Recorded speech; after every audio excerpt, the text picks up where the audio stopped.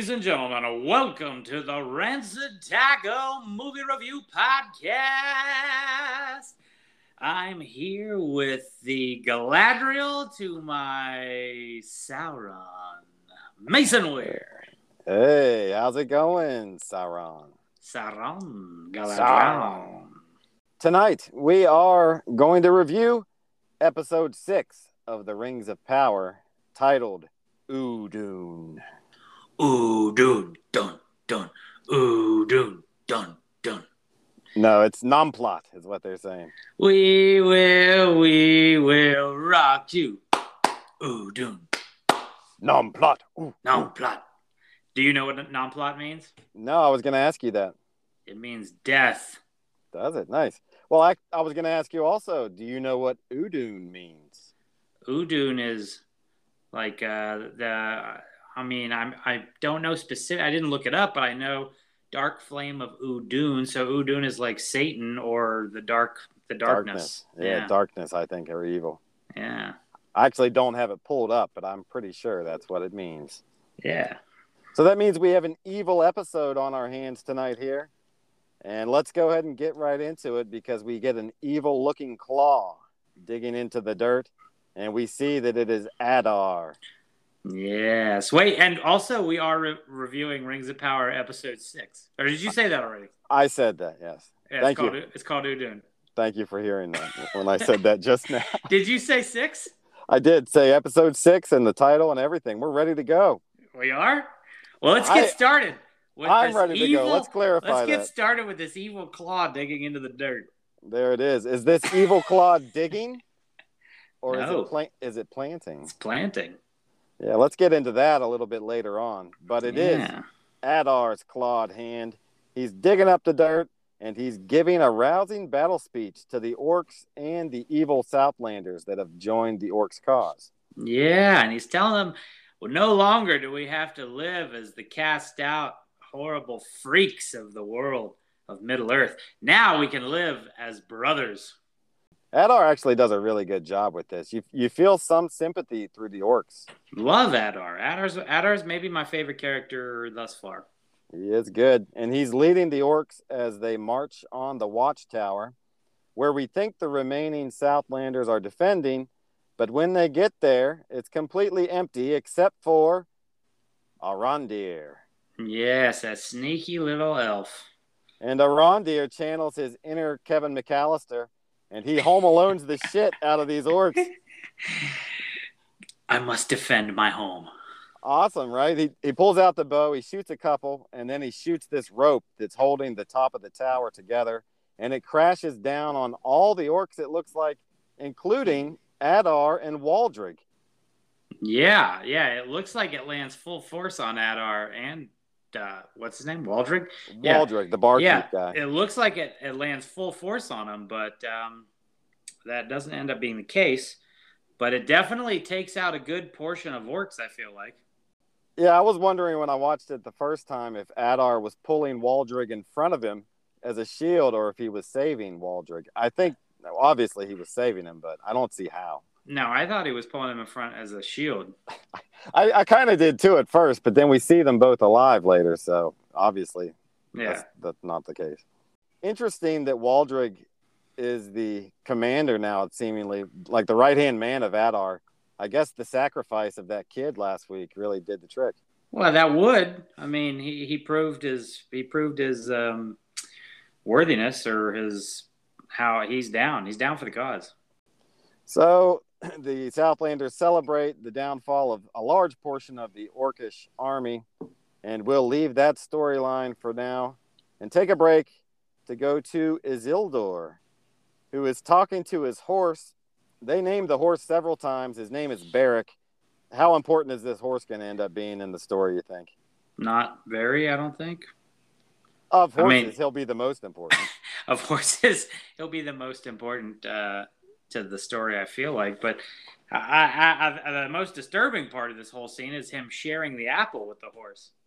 What's so wrong about that? Well, would you do that? Yeah, you have to form an emotional connection with the horse. No. You personally, Mason Weir, would you take a bite of an apple, give a bite to a horse, and then also eat off of that bitten apple that the horse just ate?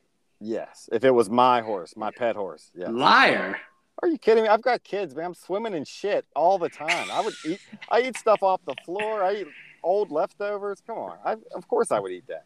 All right, well, You're a better man than me. You're referring to the liver that I said I wouldn't eat from the Revenant, and I still wouldn't eat that because that's disgusting. That's different. This is just eating after an animal that's like horses. Their mouths look disgusting. Yeah, but they're really smart, and you got to show that you love them, so you share food with them. Okay. Isildur is right to do this, is what I'm saying. Well, maybe he's right. Maybe I mean, like health-wise, I don't know. It's just a good idea. Well, he's a Númenórean. He's not going to get sick. Yeah, he's all right. If he gets sick, he's got a little bit of an everlasting, longer lasting life than most, anyways. So. Yep. And speaking of longer lasting life, he runs into, Isildur does, the only elf on the ship, and that is Galadriel. He sees her up on the deck. They have a little heart-to-heart talk, and they form a mild bond. I kind of zoned out here. I didn't really care. It was whatever. I mean, it was a little bit softer side of Galadriel, which was cool to see. It almost seemed for a second like she was kind of caring, but at the same time, I not really. I don't know. Well, Elendil doesn't really care either, the father of Isildur. And he sends him away, and he gets a moment with Galadriel. And here we learn what happened to the wife of Elendil, and that is that she drowned, apparently. Yeah, I don't remember any actual backstory to Elendil's wife, but do you? No, I don't either. I don't recall any specific story about it, but it'd be interesting. Not something Tolkien doesn't mention a lot of wives unless they have some specific point in the story. Well, let's not dwell on that. Things that we can't remember. There'll be plenty of that in the review here. Yeah, or things that pertain nothing to the show. I guess we just have to talk about something because I didn't care too much about this reveal. I feel like all this Númenor stuff will really matter a lot more later on. But for now, I want to get back to the battle, you know? Well, yeah, she's like, you look like I should have known it was you. You look like your father. And I'm thinking because they both have long hair maybe, but they don't look anything alike. No, Isildur is kind of like the dwarf to Elendil's elf. You know, he's kind of stunted and gross looking compared to Elendil. Well, he just looks like a teenager, and they have like different. I mean, they just look different. They look like two different people. They don't look at all alike. Well, that aside, Galadriel, Elendil, and the rest of the Númenóreans hasten toward land, and we'll leave them there as we go back to the Southlands, where Arondir is hammering away at the evil sword hilt. He's not able to break it. Kind of a dumb plan here. An elf should know you're not going to be able to break this thing, right? Well, you don't know until you check. So, you know, it's kind of a callback for another thing that we know about that Sauron created that was indestructible, and that's the ring, the One Ring. So he says something to the effect of, "This is beyond any of our abilities to destroy." So it kind of it's like a little throwback to the ring being indestructible. Yep. And so because it can't be destroyed, he decides to hide the ring instead. And he mentions to Bronwyn that he won't even tell her where it's at. So it's supposed to be this ultimate secret. But later on, someone knows where it's at. Yeah. He's like, it's a secret too dear to know. Not even you can know. But your son, I'm going to let him know. Yeah, Theo knows where it's at later on. We'll get to that part later, but they don't explain that, I don't think. Nope. Anyway, Arondir is preparing for battle. He gives a great speech. The Southlanders are kind of lukewarm on it. He says, "We're going to last through the night if you believe we can. Do you believe it?" And they all say, "I don't know." But then do you believe it? He gives the Obama fist pump when he does it too. Did you notice that? Yeah. I didn't notice that, but I did notice the second take on it. Yeah, check out that right hand whenever he gives it. It's really just subtly inspiring, and it works too. The Southlanders are like, "Yeah, hell yeah." Oh, all right. Well, yeah, he just wants us to say it again louder. But then Bronwyn brings us back down to earth when she very cheesily says, "To your positions." Yeah, everything she does is kind of cheesy, I think. I hated that delivery. For some reason, it really stuck in my mind as being horrible. Like everything she to me is just over the top and over emotional with everything she says and does. Almost similar to Galadriel. It's like just like that's a command. Just yell it as a commander, not as somebody who's like tied every single emotion in your body to that one line. Yeah, she is a lot like Galadriel. Though to be fair, she was the first person that was on the orcs being there, and no one else believed her. So we wondered before why she had become the de facto leader, and I think we were overlooking that. Well, I don't trust her. She tried to turn over and be like, "Hey, maybe we should go over to those guys." An episode ago, was it? Right? She only said that to Arondir. She didn't say that to everybody. Everybody could hear. They were all within earshot. Well, I guess they didn't hear because she's still the right-hand woman of Arondir. Yeah, I mean, she is, but it's like she's wishy-washy to me.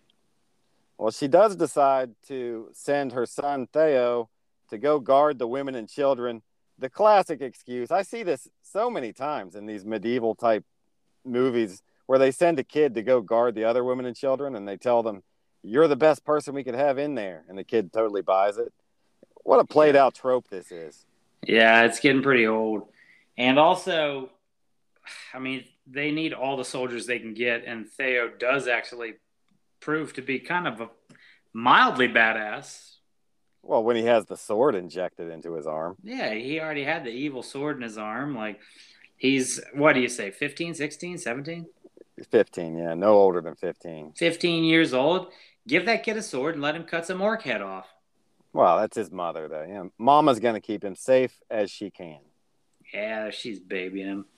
So I know we've kind of railed on this episode already a little bit, but I actually enjoyed a lot of this episode. But the next scene is one that I hated the most, and it's Arondir. He gives what is supposed to be a touching talk with Bronwyn, professing his love for her, but the dialogue he uses here, to me, says that he knows nothing about his real history and nothing about the gods of the world. When he says, one of the Valar what was it he said? One of the Valar. No. I mean, to me, it was obvious that they couldn't say the actual name of the Valar. So he says, it is believed that one of the Valar protect plants and trees and things like that. So obviously they couldn't name the Valar because it's not in the Lord of the Rings and it's not in the Silmarillion. Do you know which Valar it is? Yavanna? Yeah. So Yavanna is the protector of plants and trees and earth, and she created the 2 trees of Valinor. That's what he's trying to talk about, is the relationship that Bronwyn should have with him in terms of how it relates to this god. But without being able to name Yavanna, it just comes across as weird to me. I mean, it's the only nod they could give to the actual Tolkien lorists, I think, in that situation. And they obviously legally couldn't say the name or they would. So you're all right with it, I guess. This scene didn't bother you like it bothered me. I mean, it didn't bother me, but at the same time, it's just like, man, come on. I wanted, we need that. That's the stuff. That's the meat. Yeah. If you're going to make a passing reference, don't vaguely allude to something that should be of the ultimate importance to this elf. I would. Yeah, like he's like, oh, it's one of the gods. I forget their name though. It's like, no, you wouldn't. It would be like if you went to church every Sunday, like a Christian church, and you're like, God had a son. I don't remember his name, but he died for everyone's sins. They used to talk about this guy. He had long hair and sandals, and he went around and he saved the world. So I can't remember his name, but water into wine. He's a great guy. I can't remember. He's pretty important though. I think he died for our sins. I think Arondir probably got a C or worse in elf school. Yeah, that's why he got stationed at the Southlands. That's true. They were like, here you go, dummy. You don't have to think of with this job.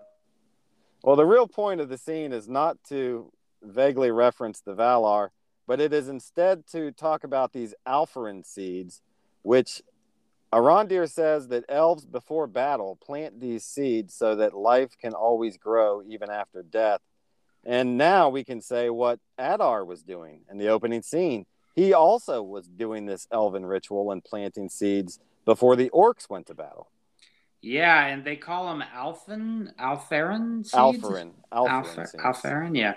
And so they call I've never heard of that. I don't know if it's in Tolkien lore. But I thought it was pretty interesting little tradition they had going there. They just, introduce it all in this episode, and there's no backstory to it, which is pretty common for what's going on here with this. But, it's cool. Whatever, you plant something, new life, old life. I get it. Very metaphorical. Yep. And he vows to start a new life with Bronwyn and with Theo after the battle. And you can just tell when you're watching this is not going to end well. Whether it's this episode or this season or next season, it's not going to end well here with these two. Well, they just seem like a ragtag bunch, too. Like, the whole clan of Southlanders are like, why are we fighting so hard to save this group of backward yokels? Yeah.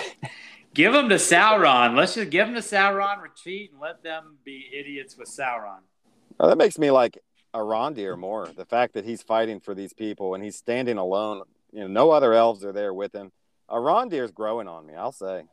I don't dislike Arondir's character, but I find myself less and less enamored by this actor's performance. It's pretty wooden. It's very Legolas-esque, yeah. But I think that's what they're going for with this. Wooden's a good way to describe it. He's as stiff as the wooden chest plate that he wears. Well, speaking of stiff, I'm getting a little stiff thinking about Go on. the battle that's coming up soon. Oh, yeah. And here is the calm before the storm. I always love these scenes in movies and TV shows when it's right before the battle and you kind of get the sense that all the soldiers are getting, the defenders and the attackers. It is the deep breath before the plunge. Yeah, very cool here. You get the vibe here when you're watching it, or I did at least, of a big battle coming up. And you see just a small light appearing over the hillside. We're looking at it from the viewpoint of the defenders, and then a bunch of lights start appearing, and you know that the orc army has arrived.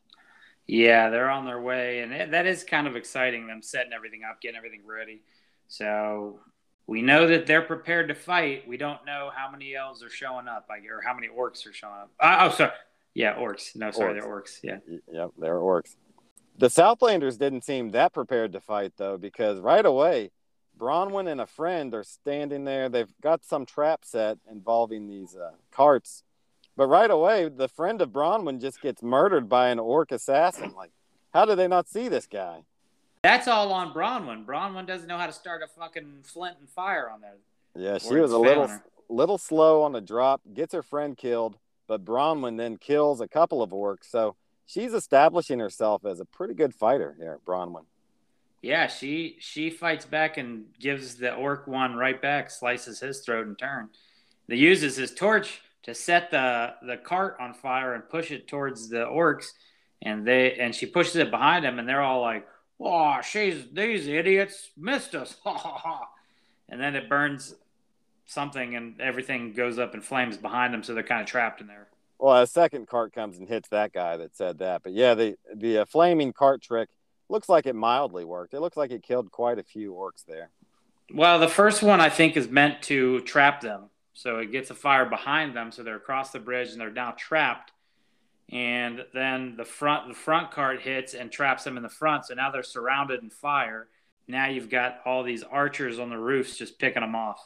Yep, including Arondir, who's up there, and he's really putting in work with the bow there for a while. Pretty creative battle strategy. I liked it. Yeah, I like the strategy. And for the part of the Southlanders that aren't Bronwyn or Arondir, I found it almost strange how well they were fighting in this battle. You see one guy with a two-handed spear just laying into this orc and killing him. And I thought that was maybe a little unrealistic, but we'll later see that there's a reason for that. Okay. You don't remember that? I don't know what you're alluding to. Well, it's coming right up here in a minute. But before we get to that part, we have a nice MMA-style brawl between Arondir and a berserker orc. Would you like for making buck berserker? How'd you like to suck my cock berserker? Yeah, that guy's a hoss. Yeah, he is. I loved the fight and execution because it was cool. It was really cool to watch, but I hated the concept of the only elf taking the time to fight one singular orc. For one thing, almost any elf worth his salt would easily kill one orc. And for two, that's not part of the battle strategy for your best fighter to get tied up in a fight to the death with this guy. Yeah, I don't think he means to get tied up with them, but also this is no ordinary orc. This is a super shredder orc. This guy's like 3 times the size of most all the other orcs. He's big, but they didn't establish him as like being this great warrior. He's just big. No, he's just huge. He's huge and powerful. And that's, to me, like, we got to get to the bottom of how did this orc get so big? Yeah, he must have been bred different or fed different. Yeah, because every other orc is kind of short and squat and not that powerful, but malicious nonetheless. This guy is an absolute hoss, and he looks like Kevin Nash coming through, like in the Diesel song is playing, and then throws him through a brick wall. Oh yeah, he actually kicks Arondir's ass. Oh yeah, pretty solidly. Arondir gets his pointy elf ears handed to him right here, as the big elf just slams him around and treats him like his little bitch. You can pinpoint Arondir's mistake because he stabs him in the foot, he stabs him in the eye. But then when he jumps on his back and goes for the rear naked choke, huge mistake. You've got the guy blinded. Just finish him there. That's where Arondir gets in trouble. He literally gets one move on him, basically. He does like a roundhouse spin kick that looks like some Brazilian. It looks like, what's the character from Street Fighter? The green guy from Street Fighter. Yeah, B something. But now that's from Mortal Kombat. Yeah, fuck. I don't know. God damn it. That's not. Don't Swayze that. Don't you dare Swayze. I'm not going to Swayze. I could Swayze it if you want me to. Well, I feel like you already are. We should know it, though. It's like Blanca. Yes, Blanca. So he does like a hunched over spin roundhouse kick like he's Blanca or something. And then the other guy he takes it. The big orc takes it and just immediately bear hugs him, and after that, it's just like he's whipping him around like it was a little rag doll. Yeah. Well, Arondir gets that stab into the eye, but instead of dying there, the orc just bleeds kind of grotesquely all over Arondir's face. This is a really intense and crazy scene here. Pretty disgusting, yeah. Very disgusting. And I want to just take 1 minute to say, by the way, we've railed, you and I off the air, we've railed the Hobbit movies for the CGI orcs. And these orcs, not only are they beautiful to look at in terms of like the costumes and stuff, but they're all individuals too. If you pay attention to all these other episodes, they have the same orcs in scenes in the background. Yeah, I like the difference in the orcs, and even like the one issue I had with CGI in this one was the blood dripping out of his eye looks pretty fake. It was noticeably CGI, yeah. Noticeably CGI at points, but then it was also noticeably not CGI at other points. So that was the only bad CGI I noticed. But yes, I do agree. They're very individual, and I like that a lot about them. So that's just a side note. For the conclusion of the fight, Arondir is pressed down. The orc has the knife right to his eye. And I also didn't like this. I would have liked to see Arondir save himself and kill this orc, but instead he is saved by someone else. In which case, this is Bronwyn. Not Browen. Not Browen. Not Borrowin, not Browen, but Bronwyn. Bronwyn, yeah. Bronwyn saves him, and now their bond is even thicker. I felt like they were trying to reenact the Aragorn versus Lurtz scene, kind of put their own spin on it with this fight. It was a very personal, up-close, drag-out brawl kind of. That's very possible. I feel like they do a lot of Peter Jackson homage throughout this thing so far. But with this death of the Berserker orc, the other Southlanders had finished off the attacking army, and it looks like the Southlanders are victorious. Yay, they won! But we both know they're only halfway there. Yeah. And we'll get to the rest after a break. What?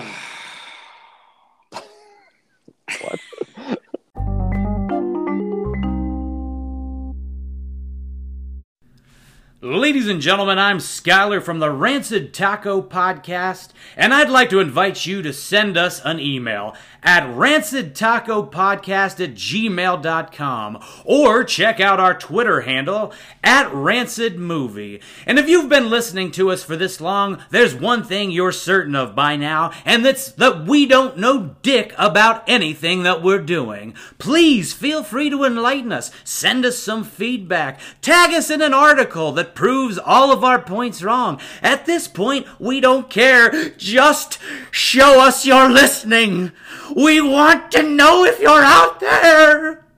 Please say hello to us. Ask us how our day is going. Anything, really.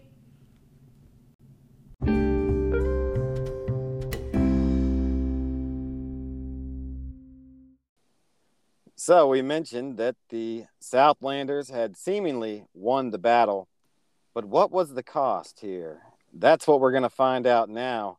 As Arondir removes the helmet, he notices the blood is red and not black, which is an indication of an orc. Classic telltale sign of not an orc.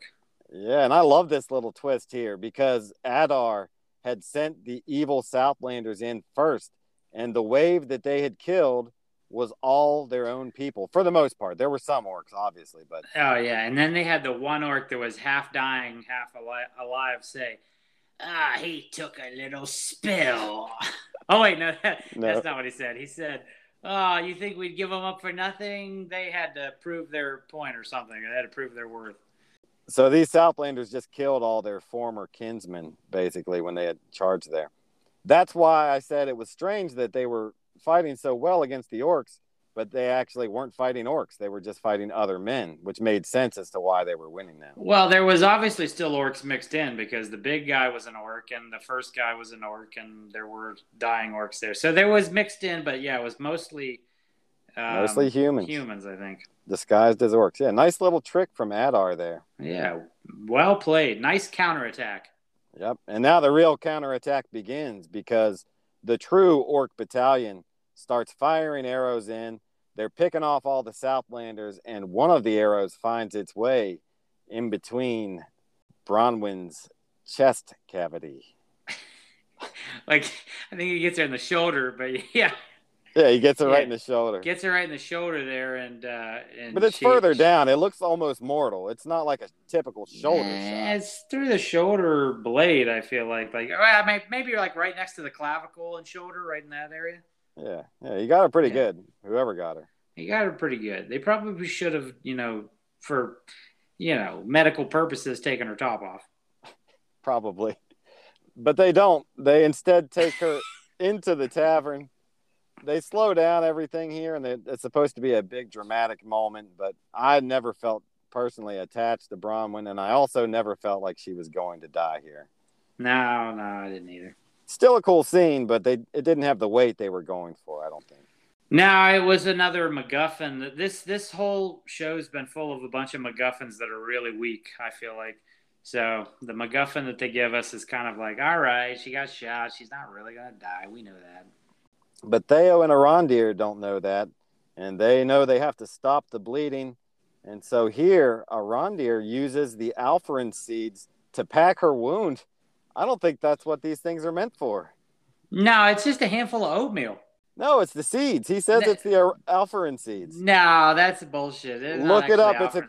It's just in the dialogue. He says, give me the Alpharin seeds. He puts the Alpharin in there. No, I read the subtitles, and it said, give me the Quaker Quick Oats and let me heal her. Give me the cocoa wheats. I got to heal her. Yeah. Quick. Now sear the cocoa wheats. Seeds or oatmeal. I don't think this is how you're supposed to. No, yeah, it was definitely the Alpharin seeds. But yeah, so he grabs a handful of Alpharin seeds, puts up against her gushing blood, which is pretty disgusting, and then they take up some hot wood and sear her skin and burn it and cauterize the wound. You mentioned to me before that you thought the extras in this scene were doing a really poor job, and I've seen some other scenes where the extras just don't seem realistic. Was this the scene you were referring to? Yeah, I didn't notice it upon rewatch. I didn't think about it as much, but I remember my initial watch. I remember looking at all the extras, thinking nobody gave anybody direction here. They're just all staring at the main characters. You think they would all have their own shit going on and not just Yeah, exactly. super Like focused on Bronwyn? the main characters shouldn't be their also main characters, really. I mean, I guess Bronwyn is kind of a leader for this group, but still, it's just like everybody in the entire hut, instead of tending their own sick and wounded and doing whatever they should be doing to like help stop this siege that's happening, instead they're all just turned staring at Bronwyn going, man, I hope these quick oats heal her. Yeah, all in all, I wasn't super impressed with the performance of the extras in all this season. I think they should bring back different ones next year. Thank God extras are usually only hired for one day. Yeah, these ones are bad. The ones in Numenor were the ones that stood out to me. When they were listening to Pharazôn's speech, they were just, I don't know, they looked like extras. They didn't look like Numenorians. Yeah. Anyway, that's off topic a bit because the Southlanders are still fighting for their lives, and now the orcs are right outside the door, but we leave them there, and we see the Numenorians again, and now they've made landfall, and they are speeding toward the city to help the Southlanders with Galadriel in the front. I don't even know if they landed. I think they just all hopped on their horses on those big, mighty 3 ships they had and just jumped straight off the edge of the ship and started swimming on their horses and just took off sprinting. Yeah, they were ready to go, man. Galadriel especially. She was rip-roaring. She's been waiting for this. Yeah, well, they had to have had horses because they would have been like the jog would have taken days. They'd showed up way late. I love this cavalry charge that they eventually get on these orcs anyway. Yeah, I like the actual cavalry charge. I'm not a fan of the logistics behind it, but yeah. Well, we've got a really brutal scene coming up here. Maybe the most brutal scene I can think of in a Tolkien adaptation. When the orcs they get inside and they start killing all the Southlanders, just running these swords right through their guts while they're standing there hostage, like slow motion almost, the way they run them through. Really brutal. Yeah, and it's a little CGI'd, but it is definitely them just pulling knives up and sticking it straight through their bellies. Yeah, Adar gets there, and all the other orcs have everyone at knife point, and he says, tell me where the sword hilt is, or we're going to start killing people. Arondir refuses to tell, and so they just start running these guys right through. Like, they're looking them in the eyes and the orcs have such looks of delight. The most brutal death I can think of before this that's been picturized in The Lord of the Rings or this would be the extended cut of Saruman's death. Yeah, this is very Saruman's death-esque, actually. Yeah, or, which is not actually true to the story, but like it's pretty cool the way that he dies in the extended version, but not in the original movie. But then also Boromir's death with the arrows is probably the most brutal. Yeah. It's probably the most brutal death that I can think of before or after. Yeah, I would agree. Those are pretty. Denethor gets a pretty gruesome ending too. Well, it's not gruesome. It's pretty nasty when you think about it, but visually, it's not that gruesome. But this is visually gruesome and kind of cool. I guess it's stuck in my mind as a very memorable scene here. So you know how nasty the orcs are. If you're feeling any sympathy for the orcs, just know that they really take joy in this kind of behavior. So. Yeah, don't sympathize with the orcs. All's fair in love and war, you know. So these orcs are just doing what they're supposed to be doing. That's true. But they don't kill everybody. They're just about to kill Bronwyn when Theo speaks up and he says, wait a second, don't do it. I know where the sword hilt is. So we already talked about it. I don't know how he knew where it was, but he did know where it was. Yeah, sold him right out. And I mean, it's the right move, man. It's to save his mother. It's the right move. And the thing I love is the demeanor of Adar when he comes in, and he's just so logical and cold and calculated about the whole thing. He's like, why save their lives for such a small thing? Like, why sacrifice your own lives for such a small thing? He just wants the key, you know. He wants the hilt, the sword hilt. You know, why do we have to fight this whole war over this? Well, that's the point he's making, and it sounds like you're somewhat of an Adar sympathizer. Well, I mean, he just hasn't been wrong yet. Well, he's not wrong about the hilt being there, and he receives it from Theo. And just when you think the orcs have won, the Numenorians show up outside and the cavalry charge begins. Pretty cool fight choreography here, I've got to say. Yeah, I really like Galadriel. Like, all of Galadriel's fight choreography and the stuff that she does is pretty awesome. Save for the first Snow Troll where she does the, like, badass slice and walk away without looking. But, like, in this scene, she's riding from a horse and somebody shoots an arrow and she ducks down side saddle like Legolas would do maybe, or something like that, where she hangs off the side of the horse and she's dodges the arrow and then slices from the side. So her battle choreography is really cool, and that's another point for the show, is their choreography in general. Fight choreography is good, I think. Yeah, and yet another point for the show is the fact that all these stunts are being done by stuntmen. There's no CGI on these horse stunts. They're all real stunts. Okay, cool. Nice, huh? Yeah. So the fight is on a somewhat smaller scale than most big battles we've seen, but I'm okay with that as long as they're building to bigger and bigger battle scenes. Like, this episode is very battle-centric, and I think it's the biggest of the season. Obviously, it is so far, and as long as they build on that and it gets to a bigger battle next season and next season, I'm all right with this being such a small scale. Well, that was the most refreshing part about this entire episode, was that something fucking happened. Yeah, shit started to happen here. Like, it was like, this is episode 6. Six, yes? yeah. Episode 6, and for 5 episodes, we've been talking about shit happening and nothing's actually been happening. Episode 6, something's actually happening. Battle's actually going on. I'm so starved and depraved for excitement that this is going to do it for me. But the problem is we're already 3/4 the way through the entire season. We're 3/4 the way through this season, but we're not even 1/5 of the way through the ultimate story. So that's true. If we're hanging on for the long haul, they're building it just right.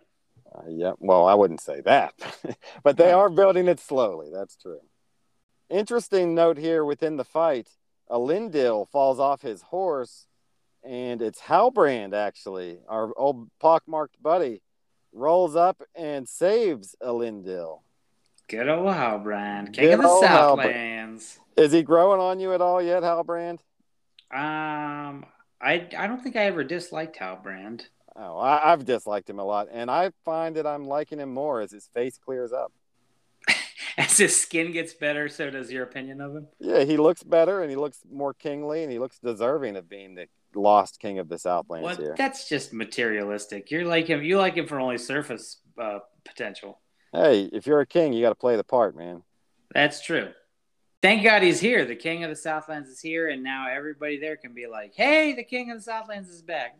No, not yet. He hasn't had his coronation just yet. They're still making their initial charge right now. Well, but I mean, they've got to recognize their lost king, right? Maybe. It depends on how long he's been lost. That's true. How long has he been lost? I don't know. We don't know yet. Also, the new recruits there, that's Isildur, who seems to be like the queen's guardsman right now. He's up on a hillside with the queen at first and gets sent down alone. Unleash the stable boy. Unleash the bathroom cleaning man. You think that one of the orcs looked up and goes, oh, great, they have a stable boy. Oh, great, they have a cave troll. Yeah, it's exactly like that was that. Yeah, you think, because she's like, the queen goes, go, and looks at him. Like, he's literally a stable boy. He doesn't even have a party with him. It's just Isildur. It's just him. She just unleashes him, and he's like, all right, let's ride. Well, for his credit, though, he does look really cool in his armor and on that white horse riding down into battle. Yeah. Pretty awesome. And all the recruits that we know, that's him and his two buddies. Well, here's the problem is that we know Isildur is a badass, right?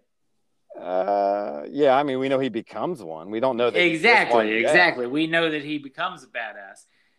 They don't know that at all, and she's just like, you stable boy, go. I would say that it's the son of Elendil. Of course, he's destined for greatness, but 2 episodes ago, Muriel didn't even know who Elendil was. Yeah. I can't make that argument either, actually. Yeah, like she all of a sudden has great trust. I don't know. It's full, like, that's, oh man, I don't want to unpack this all right now, but like that in a nutshell is a big portion of my issue with this show. All right. Well, I don't want to dwell on that though, because let's move on. Yeah. We both enjoyed this episode for sure, and even Yeah. this scene, despite having there are flaws, but I enjoyed. I don't know about you, but I definitely enjoyed this cavalry charge. Yeah, this was my favorite episode so far. What I've been trying to say is, all the recruits, including Isildur and his two buddies, are really having their way with the orcs. The handsome friend of Isildur, he's like laying dudes out left and right, man. I'm starting to like this guy. Oh yeah, he's dangerous. He looks dangerous. He looks like he's going to be trouble later on. Mm-hmm. But they're all kicking ass, and Galadriel spots Arondir as being the only other elf in the battle. I love this scene for some reason. Just the fact that the two elves recognized and interacted with each other there. I don't know why, but I really like this. I mean, it makes sense. One leader talks to the other leader. The fact that they were both elves and they just had this chemistry together that would seem like an elven chemistry to me. Well, the cool thing was he knows immediately who she is. She has no clue who he is.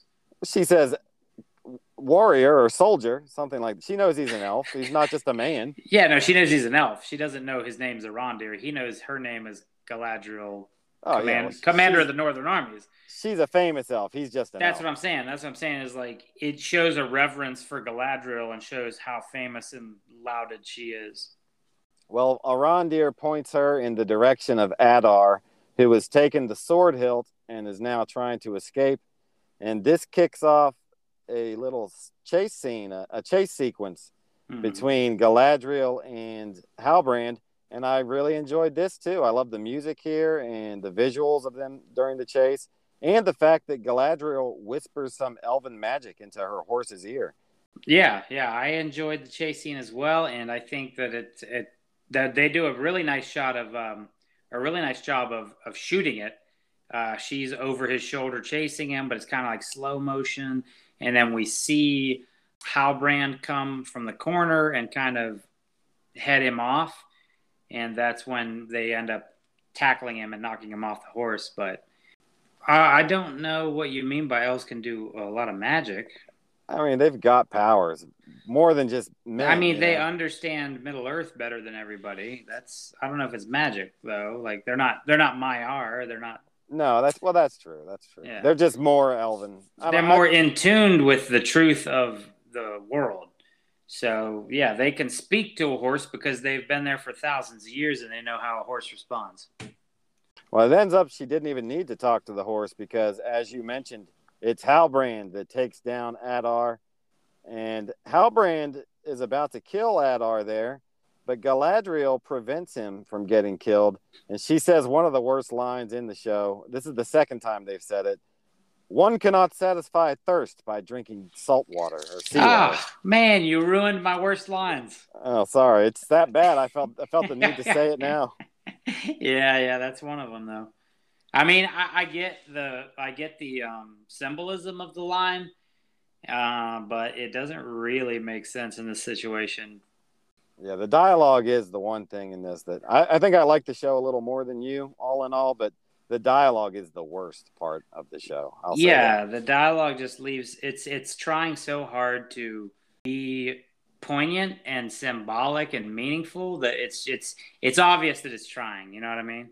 Yeah, they're trying and they're failing in my eyes. Yeah, it's too obvious that it's trying. It's not genuine.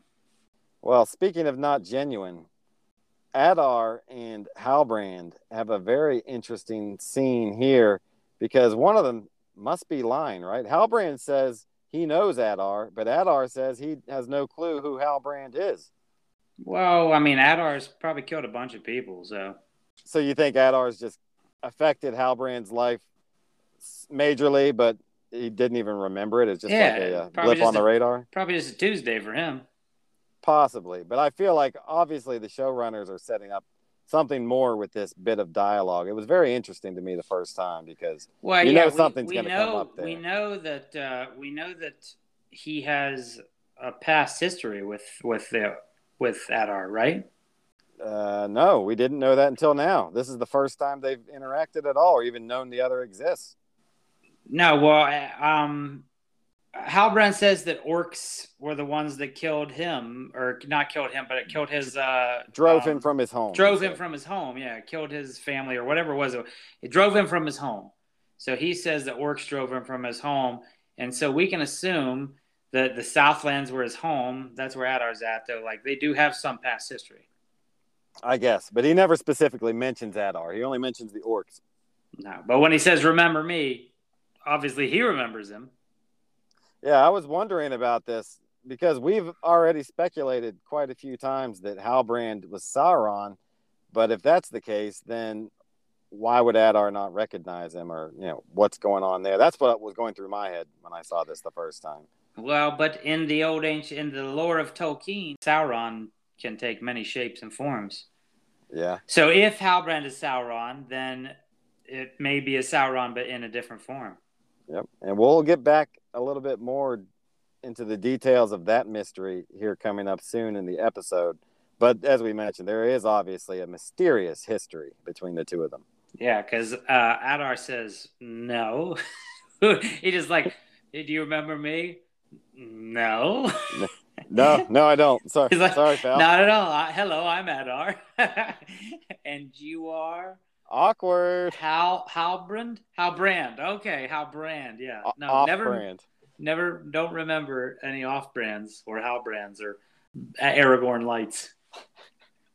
Diet Aragorn. So, with the arrival of the Númenóreans and the capture of Adar, the battle is seemingly won. As for Galadriel, she is now interrogating Adar, and we finally learn some more about the origins of Adar.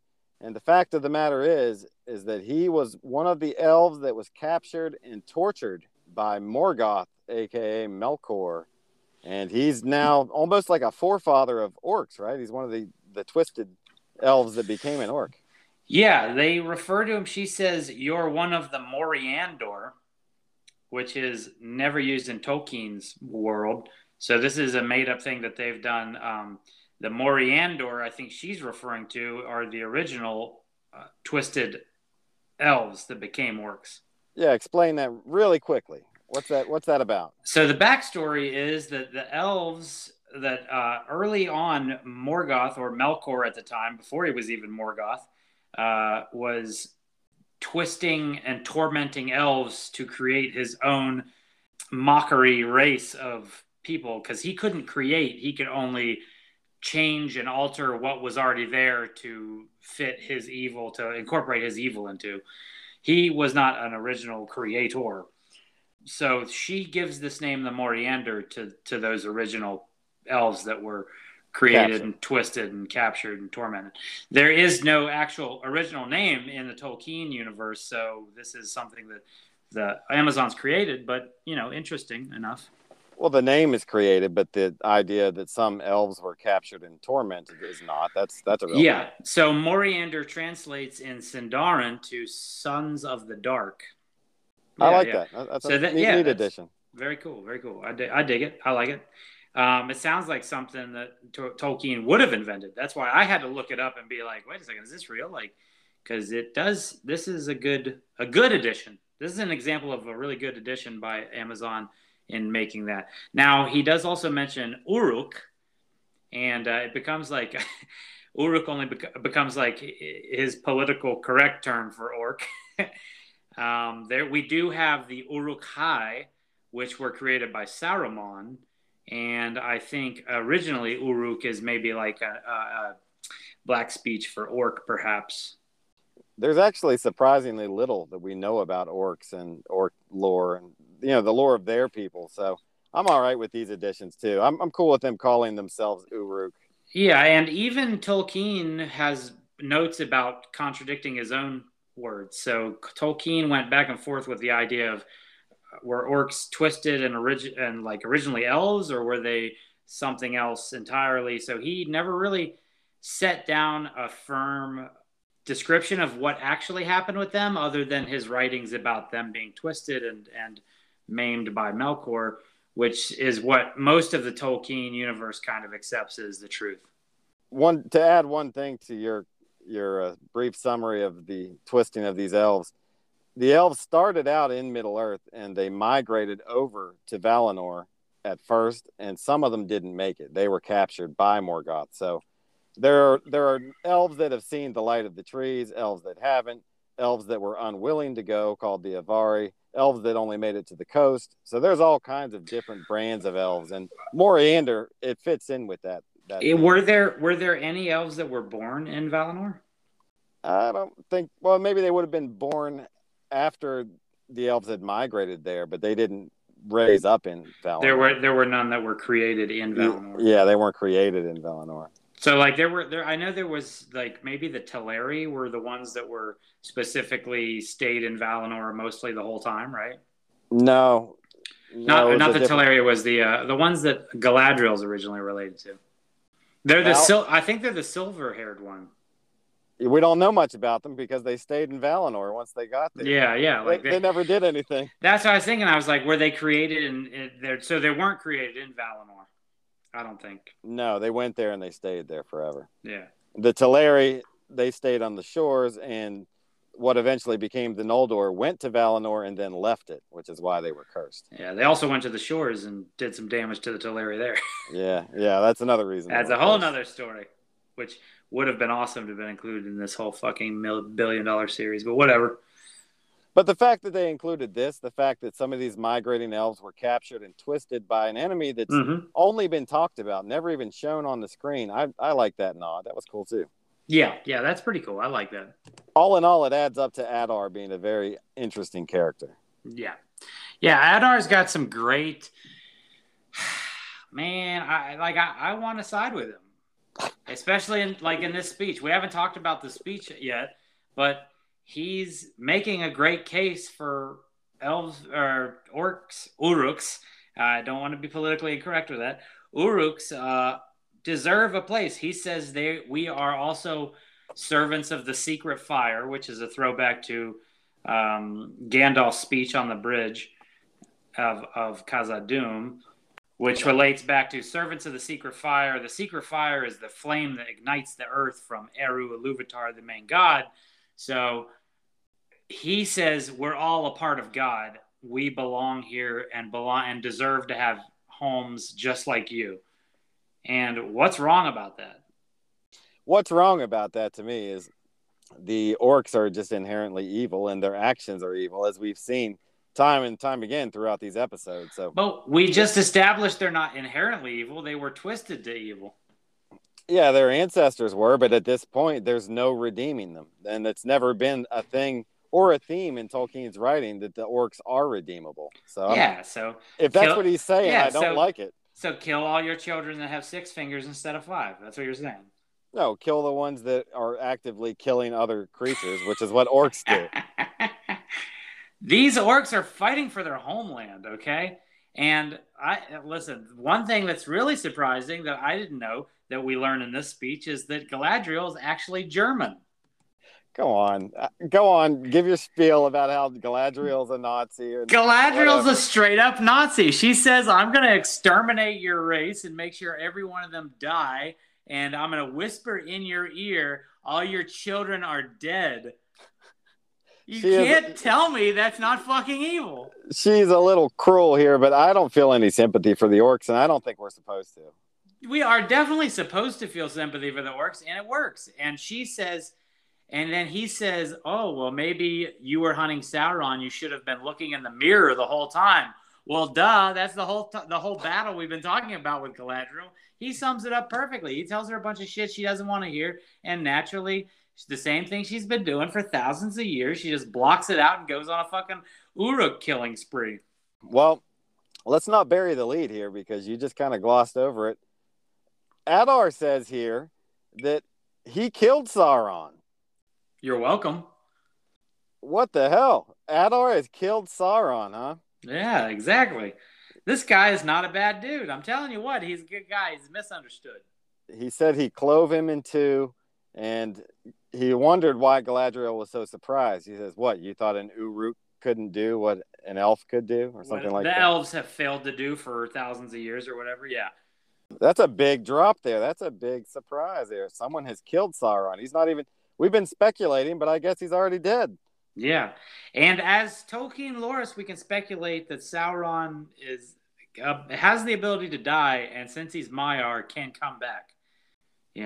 So there's all types of potential. And obviously, we've been playing around with who is Sauron. The whole show's been toying with us, just running around, dancing with like fake Groucho Marx mustaches, going, "I'm Sauron." Oh, twisty twister. Oh no, I'm Sauron. Oh, like it's a big like it's a big guess who game, and it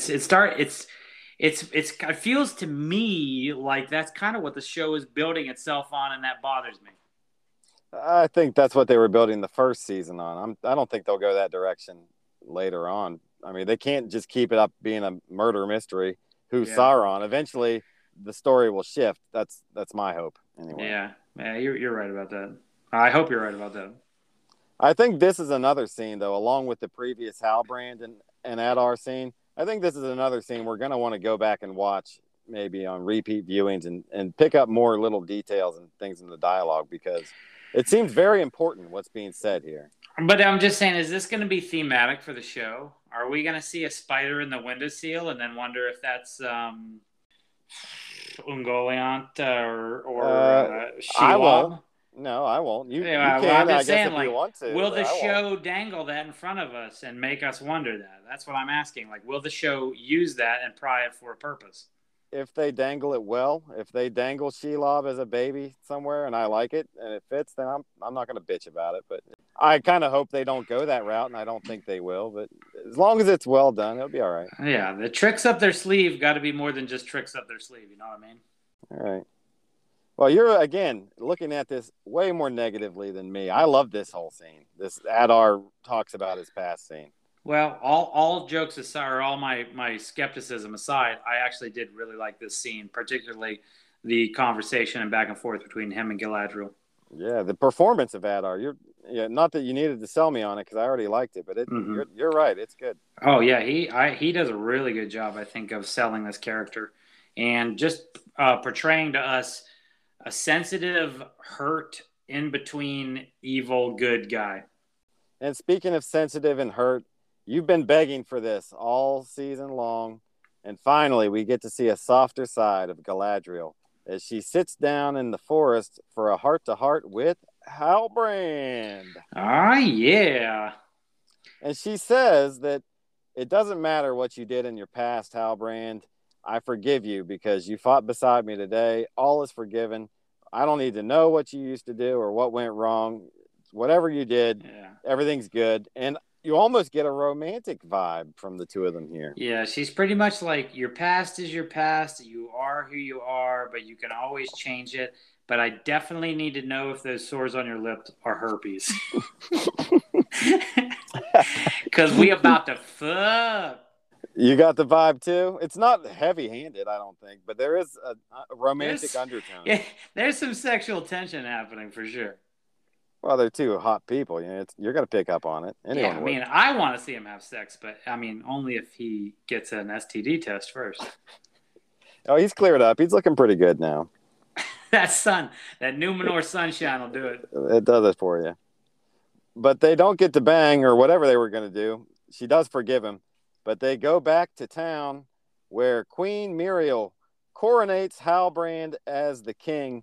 This is another really weak scene for me. Like it was the dollar store version of Aragorn's coronation. It was just awful, I thought. Yeah, it was pretty weak. There was definitely no ceremonial anything happening. I mean, we're talking about a village with about 5 houses. So, to be honest, you're the king of what? Bronwyn says, "Are you the king that we've been looking for?" Halbrand says, "Yeah." Yeah, sure. It's like, okay, I guess, whatever. Yeah. Well, duh. and then like 3 or 4 people in the crowd, led by Theo's corny ass, say, "The king in the Southlands." And a couple people just kind of mutter it. Like, it's like when the chant dies down at a baseball game and you're the last person to say it. And that's what it felt like when they were cheering for Halbrand. Let's go. Never mind. Let's go, team. Yeah. It's definitely a scene where it should have been more fanfare. And if you're talking about the Return of the King here, there should have been a "you bow to no one." Wait a second, this isn't Numenor. You bow on Middle Earth type of scene. You know what I'm talking about? Should have been some fanfare, and I don't think we got any of that. No, we got none of that. I didn't know if that was intentional or if they just skimped on the budget that day or something, but it didn't feel like they delivered on this coronation. I didn't feel like Halbrand was much different than he was 10 minutes before. I did not feel, let me just put it in simple terms to the storyline. I did not feel the Southlands were delivered. So the episode's winding down here, but we still have one more big twist coming up. Literally. Because Arondir is having a talk with Theo, and Theo's trying to get rid of his addiction problems. He's still addicted to that sword hilt. And Arondir says... That's what happens when you start mainlining it into your veins. Yeah, you put it right in the vein. Next thing you know, you just can't get enough. And that's what Theo is trying to convey here. We didn't mention it, but they did get the hilt back from Adar. But somehow Galadriel, Arondir, and now Arondir passes this bundle to Theo. Somehow between all of them, no one opened it up to check and see what the sword hilt looked like. And when Theo finally does, it's not the sword hilt at all. It's like a garden tool or something. It's the secret hatchet of Sauron. So then who has the sword hilt? Oh my God, who has the sword hilt? It was a decoy all along. Yes. And upon rewatch, I actually saw Adar says to Waldreg. He says to Waldreg, "Hey, I have a task for you." Yep, I saw it too when I rewatched it. I was like, "Wow, they actually covered that little detail." Okay, it's covered minutely, but yeah, we don't see him hand it off or anything. But yeah, so guess what? That's a decoy, and what's that fucking farmer's name? Jesus Christ, Waldreg. So Waldreg has the fucking the actual Sauron sword. He's used it before because we remember he showed Theo his scars, right? Yeah, and he even said, "You have my hilt from down in my barn. I know you got it out of there." So he is the previous owner of the sword hilt. So cut to Waldreg just mainlining some Sauron sword right into the veins, and he's got the sword. It's fully formed and shifted into and it's actually a key, which we kind of learned, right? Already. No, we're learning it right now. No, yeah, we learned. They said earlier he thinks it's a key of some sort. Maybe. Okay. Yeah. So he puts it into up in the mountain where they dropped all the bricks on the orcs. He turns it in the key, and it unleashes the whole dam upon the Southlands. Yes. Yeah. Here's what happens with that.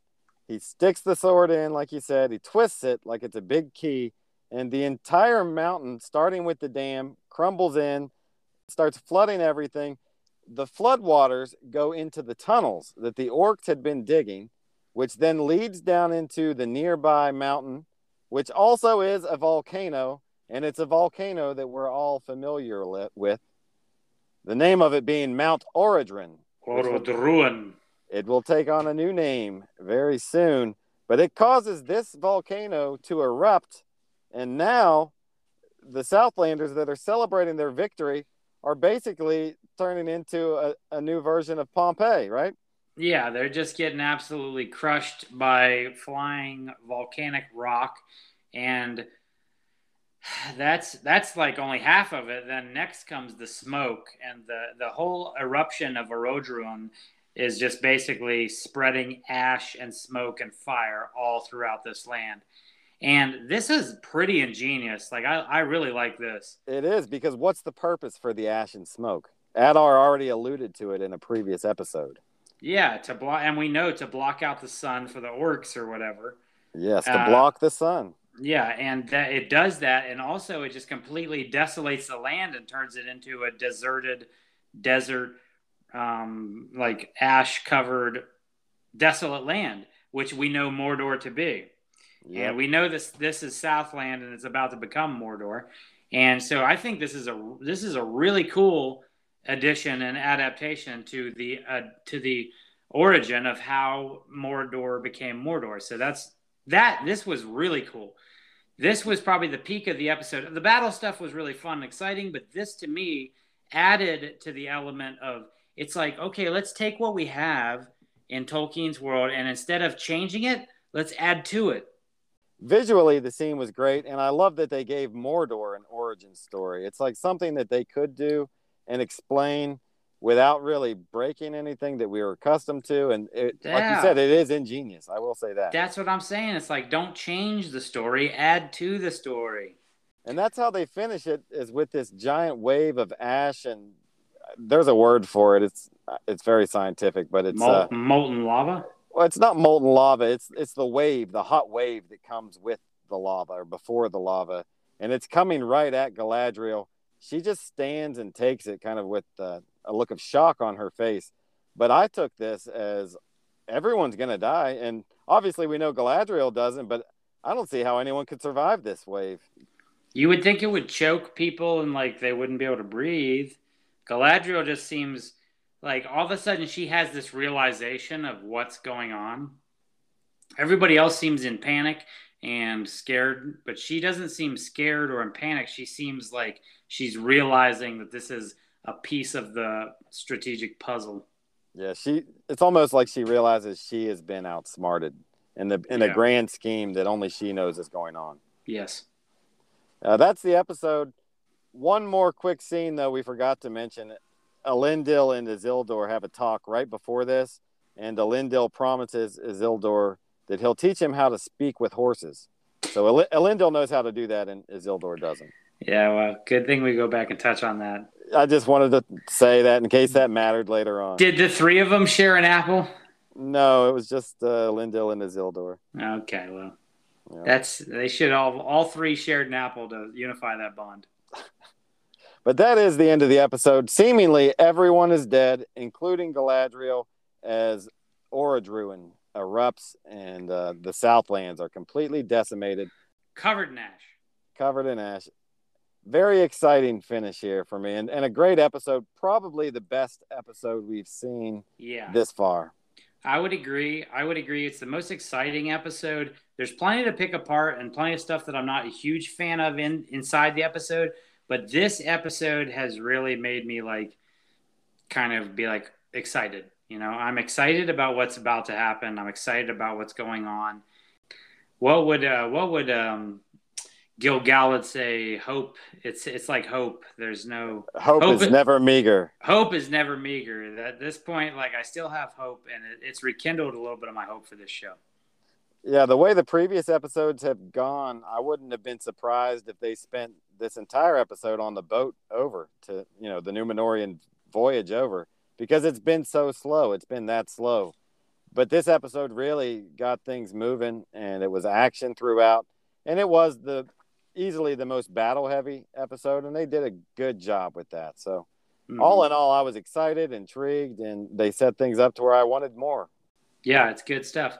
And I mean, this is the tumultuous relationship I feel like I'm going to have with this show, is that it's not bad. It's just, man, I feel like it could be so much better, and not even within the context of if they had the rights to the Silmarillion. I'm talking about if you hired better, if the whole show was run by Tolkien enthusiasts that understood, okay, you can't use this, you can't use that, you have to, but it could be so much better, I feel like. I don't agree, actually. I think we've overlooked a lot of things when we've watched this. For instance, you pointed out how Adar gives the task to Waldreg. Well, there's another example. When we were complaining, how did Halbrand get the Union Man's shield? I went back and watched that scene. It actually shows him pickpocket the shield. Yeah, he pulls it right off his shoulder just before he walks in the alley. And so we wondered, hey, how did he get away with it for so long? All those questions were actually answered, and we missed it. And we weren't wondering that. I saw him take it right off his shoulder. No, you went on a whole spiel about how you didn't like the scene because it didn't make sense, but they actually answered all the questions that you presented there. And the same thing with Waldreg. How did Waldreg get the sword hilt magically and live? They actually showed that. It was almost a throwaway scene, but they show Adar say, hey, Waldreg, I've got a task for you. So it's covered. I think they're doing that more than we're giving them credit for. And so I don't agree that they're doing as bad of a job as that you're saying. I mean, to me, it sounds like yes, they're focusing and getting those small things right within the story. Those things are insignificant to me, though. I want more of this, more of origin Mordor, more of origin of each character, and like build and grow within the confines that you have. Don't change things. Don't alter things. And I feel like sometimes they don't do a real good job of up to this point, what have they changed that's really bothered you? Man, I'd have to go back and look specifically, but there's certain things that just logistically don't make sense. Things that don't make sense. You know, it's not even within the timeline. It has more to do with the storyline of these characters, like Isildur, his whole thing. Like Isildur's whole storyline is just unnecessary. Don't even bring him in until later. Like this whole first season, you could have clipped Isildur's storyline, which had nothing to do. Like, what's his sister's name? Arwen, right? Arwen. Who the fuck is she? Well, I've already said I think they're setting them up. They're just getting us accustomed to them, but they're setting them up for the next couple of seasons. Yeah, but what I'm talking about is like she's just an add-on that's not adding on. She's not adding on yet. Yeah. Okay. All right. Her time is yet to come, probably, and it might be a great story. It's not even partially told, really. It's barely even touched upon yet. So yeah. Okay. And how about Gil-galad granting freedom for Galadriel to go into the Undying Lands? That I didn't like. That's one of the biggest things I didn't like. That's a huge change into what actually goes down. And it's things like that keep popping up. I mean, I if you want me to make a list, I can go through and make a list. Well, that's one. It's simple things like that are bothering us. Like we know, we can assume that the stranger is probably a Maiar, a wizard of some sort. Like he's Sauron. We don't know yet. But the fact of the matter is, if he's a wizard, which is really what they're leaning towards with his whole appearance and everything that's going on, this is not the whole story takes place before he even gets there. It's not the age for him. So it's like you're changing something. That's a change that makes it better though, because I've enjoyed Rocket Man and the Harfoots. And if they're not there yet, which I agree, they're not there in the story yet from what we know, but if they're not, then we don't get them. So that's a change I like. I like that. And yeah, I mean, maybe you like that, but it's just like it's altering what's already fine and good instead of adding to what's fine and good. And constantly dangling these fruit in front of us. It's like, ooh, the stranger is either Gandalf or Sauron, or ooh, maybe Halbrand is Sauron, or ooh, maybe Adar is Sauron. It's like dangling all these fruit in front of us. It's just like that gives you something to talk about every week while you're waiting for the next show to come in. Like you've got discussion points. It's not if we wanted just to go scene by scene from the book, we could all just read the book. It's an adaptation. Well, we should all just read the book. We should all read the book. I agree. The book is beautiful. It's one of the best books I've ever read. Is Galadriel mentioned as the leader of any armies at any point in Tolkien's work? She's mentioned as someone that fights against the evil on Earth, so not an army as a general of an army. Is she a leader of the Noldor or it's like the whole story? Her whole storyline is, and granted, we've just been kind of taking it for granted and just going for like, well, this is what happens to her when we don't hear her name mentioned. But it's just like, was she even ever that person? There's no evidence that she wasn't. Right? I mean, no. Just because something there's no evidence. There's no evidence that she wasn't, but there's nothing that leads us to believe she was this great warrior of elven history. Well, this is an instance where they're doing what you ask. You say to add to something that already exists. All we really know about Galadriel that's important right now is that she's banished to Middle Earth and she wants to fight against Sauron. She's always trying to vanquish evil over on Middle Earth. So they gave her this role. She's a badass in this adaptation, and I'm all right with it. It's not like they're ruining Galadriel by not having her be the only version we know of, which is like the Lord of the Rings version. I don't think they're ruining it, but it's like, are they I mean, what did Galadriel long-term, do in the Silmarillion as a character? What did she do? So Galadriel was present in the Silmarillion during the No, Noldor. I know she was present, but did she do anything? Like, does she do anything major? She doesn't. Not really. No, I mean, for as far as like specific actions, not until the Lord of the Rings. So that'd be a pretty shitty book or a pretty shitty movie. Yeah, she specifically is part of the Noldor that go and fight the Teleri in the first Kinslaying, and she's significant in the fact that she's banished from Valor because of that, and that gets changed. So, like, I mean, to me, it's just like, yes, you have these characters, you have to make a story out of it, and you're adding to it, and that's fun, but there's just a lot of small details that are changing it, and it's like, had you run this by me or you, we would have been able to correct them. Yes. Correct. Yeah, but could they make a good show with the corrections? We've already mentioned multiple times things that we would change or things that don't match up and don't align correctly, right? Yeah, but you can't have it all, is my point. You can't have the timeline. You can't have all these details and make a good TV show out of it, especially not without the rights to all that content.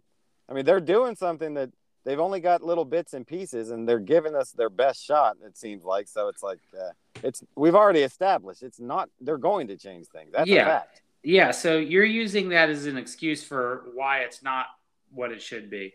I'm using that for, it's just not what it should be, you know?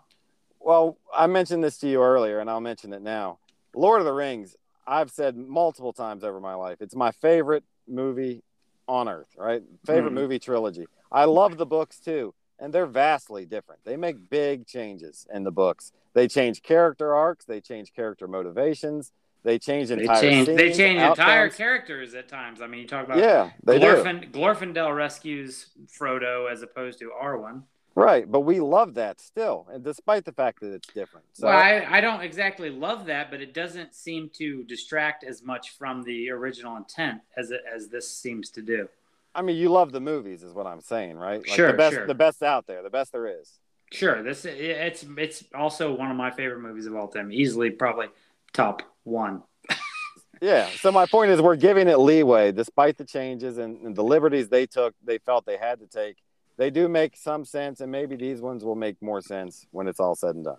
Yeah, but my argument is that those changes take place specifically and poignantly and follow Tolkien's words much more and Tolkien's intent much more.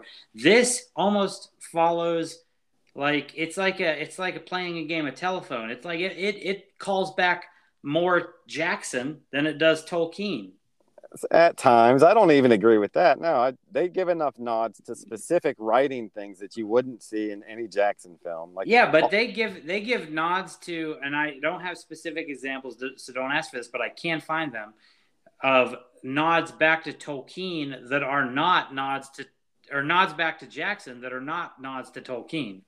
Yeah, well, we actually talked about a couple lines of dialogue specifically that do that. And it's like I like those. What's wrong with that? They're all right. Well, it's like watering it down even more. You know what I mean? Like it's like a third hand. You're paying homage to something that you just said was maybe also wrong.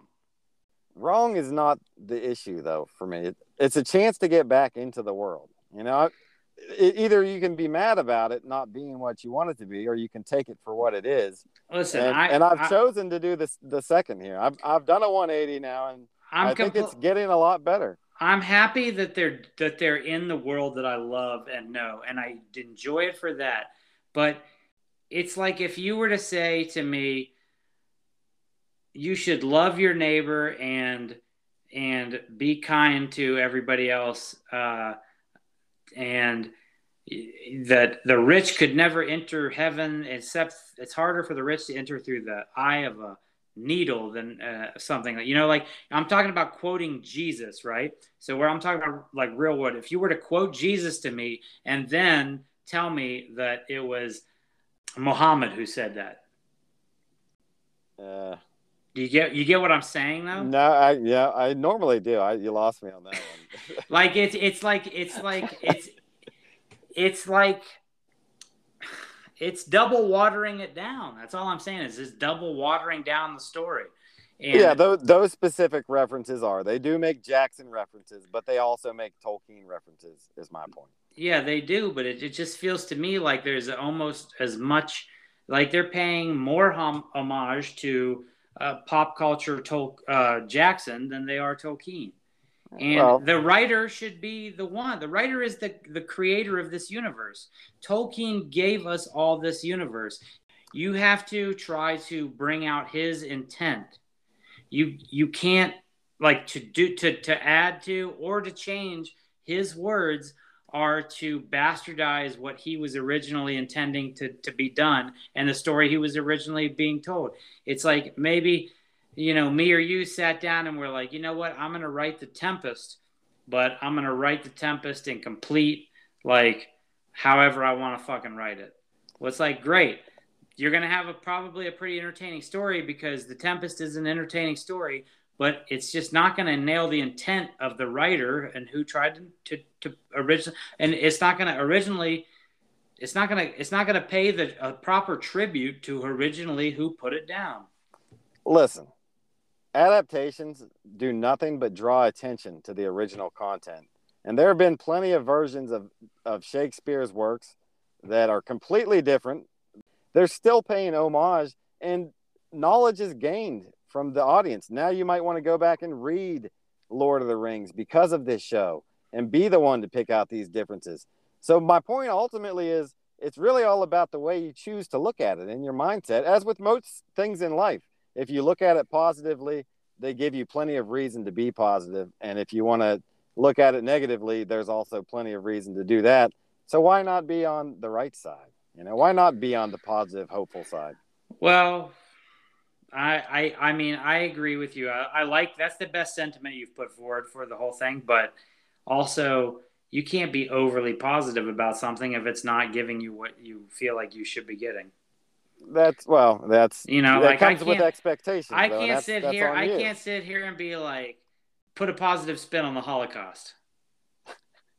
No, but you can put a positive spin on it by saying that it ended. Yeah, but at least it's over. Well, only 2 more episodes and at least this thing's over. But I have enjoyed it. I do side with you. I do understand what you're saying, and I enjoy what you're saying, and I'm glad that you're enjoying it for what it is. But to me, the untapped potential of this show is vast, and it's like, it's not just on Amazon, it's on Tolkien's estate. Give us the right to the Silmarillion. Let somebody make the fucking Silmarillion. Yeah, get off your high horse. Let somebody make the Silmarillion. Could you imagine how hard it would be to make the Silmarillion, though? You'd have to have so many actors. It's all fucking there. Look, Black Mirror does it. Lots of shows do it now, where it's episodic, continuing different actors and different story. Like the Silmarillion is like mildly a full arc of a story. It's mostly episodic stories.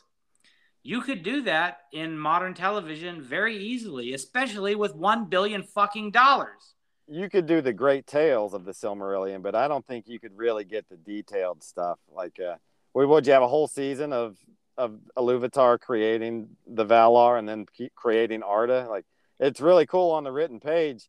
I can't imagine that would go over really well on TV, though. Just watching them create universe forever. Yeah, I mean, that would be cool. Like with the computer generated stuff that they have the money for. Yeah, but that's like 4 chapters of the book. They're going to take the whole season to do that if they really made it episodic. Yeah, well, you don't start out with that. You sprinkle that into the seasons, but it's still like there's just the stories are so good and they're already there, and it's just like I just want those stories. That's all. I just want those stories. I agree. I love those stories, but I'm never going to hope for those stories to be what I want. Not from this show. Not from this show or from any show. I just don't think it's possible. If they made a Silmarillion TV show and they tried to base it off the book, they had all the rights, I still think they would disappoint people. And like you had $1 billion, why not hire some good actors?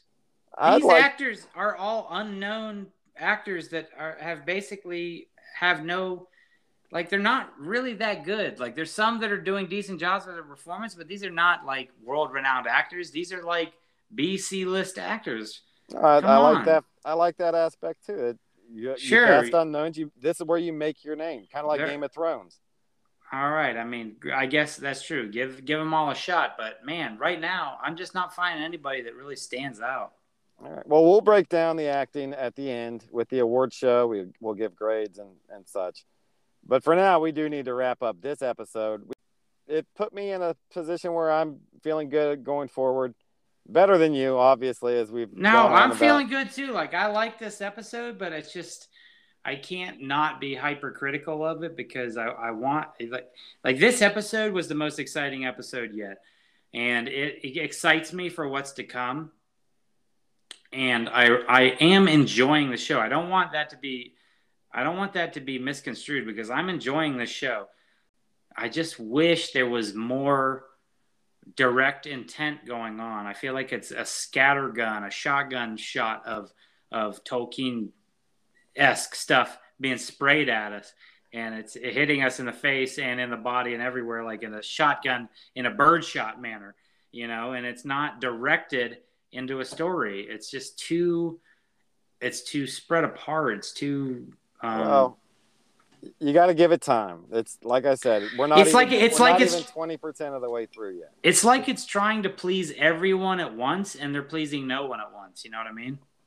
Yeah, that's like they're pleasing me though, so I can't fully agree. But yeah. Well, yeah, but you know what I'm trying to say? Like, they're trying to please the Tolkien lorists. They're trying to please the casual watchers, and they're trying to please the watchers that have no frame of reference. Yeah. And so it's just like they're trying to do all three of those at once, and it's kind of hitting nobody. So that's one of my issues with it. All right. Well, point taken. I understand that, but my ultimate point is let's just let it play out. It's only the first couple of chapters of what's going to be a really long story. So You're right. Let it play out and see how it goes. Hey, I'm having a great time. I don't know what the fuck you mean. You seem absolutely miserable reviewing. Yeah, I'm having a great fucking time. It's fucking great. It's fucking really good show and it's fucking awesome. Yep. Yeah, maybe we'll come around. I will say, though, one last point to your point is there is a very certain and specific feeling or vibe, you could say, that Lord of the Rings gives me. And I've yet to get that from this show. I will say that. Yeah. Through 6 episodes, I haven't got that Lord of the Rings feeling just yet. Yeah.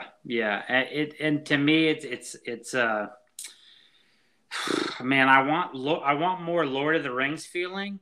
I'm getting more Game of Thrones feeling. Well, that's a good feeling too. I like Game of Thrones too, but that's not what we're looking for. I don't dislike Game of Thrones, but that's not what I'm looking for. Agreed. So we will be looking for another episode next week. That'll be episode 7 before we return for the big finale. Hopefully it turns things around for you and for me too, because we are 75% of the way done here. And better pay off. There better be a fucking huge cum shot at the end of this. Yeah, let's get that money shot, please. Hello, ladies. And we will be providing some money shots for you all next week. The big Val Venus. I was making a wrestling reference there. What were you making? I got it. Yeah, I was too. Money shot. The big Val Venus. Yeah, the big Valboski. No, the big Val Venus. Val Venus, the big Valboski. Oh. Yeah. Anyway, check out our OnlyFans for the money shots. All right. Anything else to add about episode 6 of The Rings of Power? Well, this is actually going to destroy all of them, but yes. What? It's not just Rings of Power, but it's also Lord of the Rings and everything else we know. In Tolkien's world, did he ever mention that elves had pointy ears? I don't know. He's not really big on descriptions like that. He usually just talks about their hair and their height, and that's what I'm saying. Like, how did elves get pointy ears? Every show of everything they've ever done. You think about the weirdest things. Like, who cares? You know what I mean? They have pointy ears. The dwarves are all Scottish. But why? Consistency. That's why. Otherwise, they look just like men. Why are the dwarves Scottish? Why do they all have Scottish accent? And this is from The Hobbit and also this one. Yeah, dwarves and are Scottish. Why elves have pointy do elves ears. have pointy ears? And not just now, but like always in the past. Listen, the guy worked on this literally his entire life. And you want more? I mean, come on. He did the best he could. We don't know why the dwarves have pointy ears. I'm just trying to improve upon the interpretation of his work. He never said anything about pointy ears, man. It doesn't matter. The point is, in an adaptation, you have to be able to distinguish easily and quickly who's what, and pointy ears do that. Well, I guess this is going to blow your mind, too. That didn't blow my mind. If that's what you're suggesting. that blew your mind. Now, guess what? What? He never mentions Hobbit having big feet. Oh, my God. You already brought this up in a past episode. What the fuck? Oh, I already said that? Yes, you already did this whole bit. Oh, man. Well, never mind. Just stop there and then cut it off there somewhere. Yeah, just stop already. But he never mentions that they have bigger feet. I mean, you got to admit that. I don't remember him There's no mentioning pointy ears. There's no big feet. You're all fools. No, it doesn't make anyone fools. It's just he leaves that up to your imagination, and we all agree that that's a good imagination of what these things look like. Maybe you follow blindly Hollywood's interpretation of elves and what do you want them? What do you want them to look like? Well, they just have hairy feet. It does mention hairy feet. Okay, Ryan, what do you want the elves to look like? Just like men? Well, just not with pointy ears. I mean, there's not no pointy ears. Why have pointy ears? Who gave them pointy ears? They have better hearing, I guess. They should have pointy eyes too. What? So they have better eyesight as well. So you're saying that most of the elves are they have pointy eyes too? No, I'm saying they should, because that would indicate why their eyesight is so much better. And their hearing is better because they have pointy ears. Yeah, I guess. So if I had my ears altered to be pointier, they would hear better. I assume so. I don't know. Again, I don't think about this at all, ever. Like, I love the world of Tolkien and never spend time picking apart why the elves have pointy ears.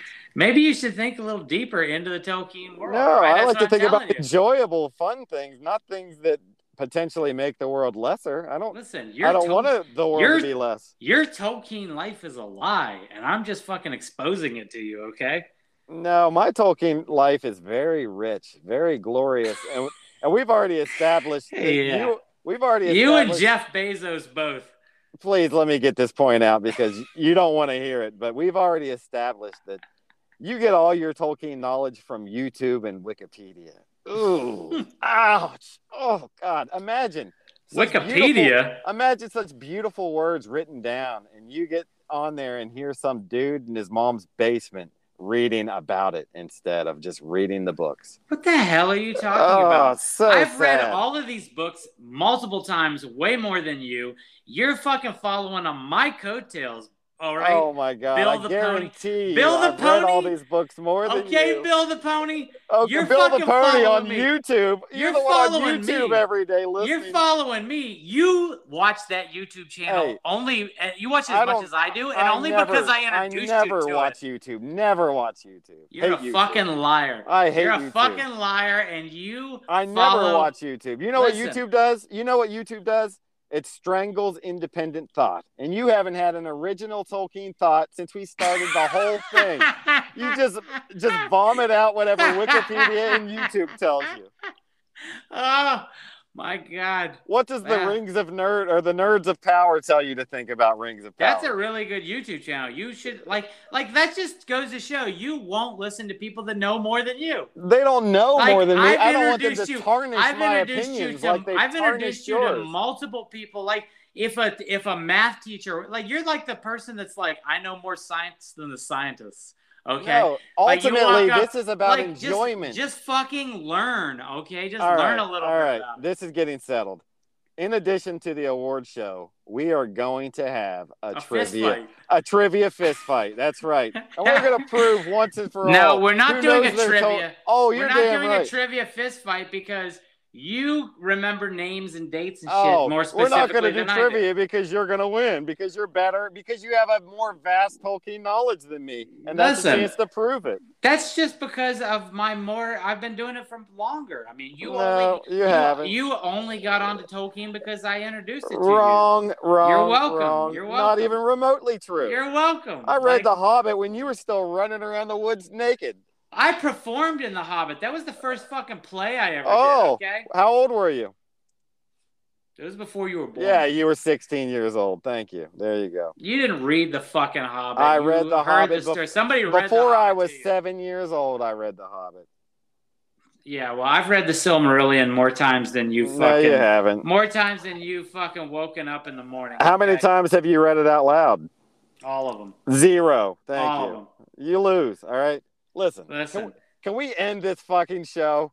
We can end this show when I pull your shirt over your head and beat you like a fucking hockey player. All right, let it be so then. Let it be known. This is not over. This is not over. No, Episode 6. Hey, we can agree. Episode 6 was pretty good, though. It was pretty good. It's not quite in the books, but I'm really trying to get there. But we've been brewing up some heated arguments, and it's going to come to a head soon, I think. It's going to pop like Orodruin. Yep, it is going to pop. And speaking of popping, let's pop on out of here with a Hail Morgoth. Hail Morgoth. All right, and thank you, everybody, for listening to us argue about Lord of the Rings and the Rings of Power. We will see you next week. Bye-bye, y'all. You son of a bitch. Fuck you. Don't you ever try to out-Tolkien me and then not try to step into it. Listen, don't you dare not give me the fucking recognition I deserve for getting you back into the Tolkien world. You get no credit for that. You would have never got back in this world if we had to...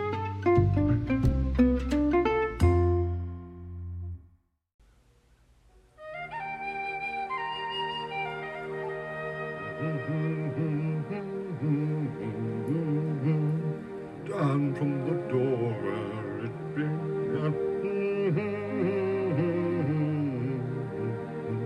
and I must follow if I can. The road goes ever on and on, down from the door where it began. Now far ahead the road has gone, and I must follow if I can. Everyone loves movies, from Webster to Morocco. Who needs Rotten Tomatoes when you've got the Rancid Tacos?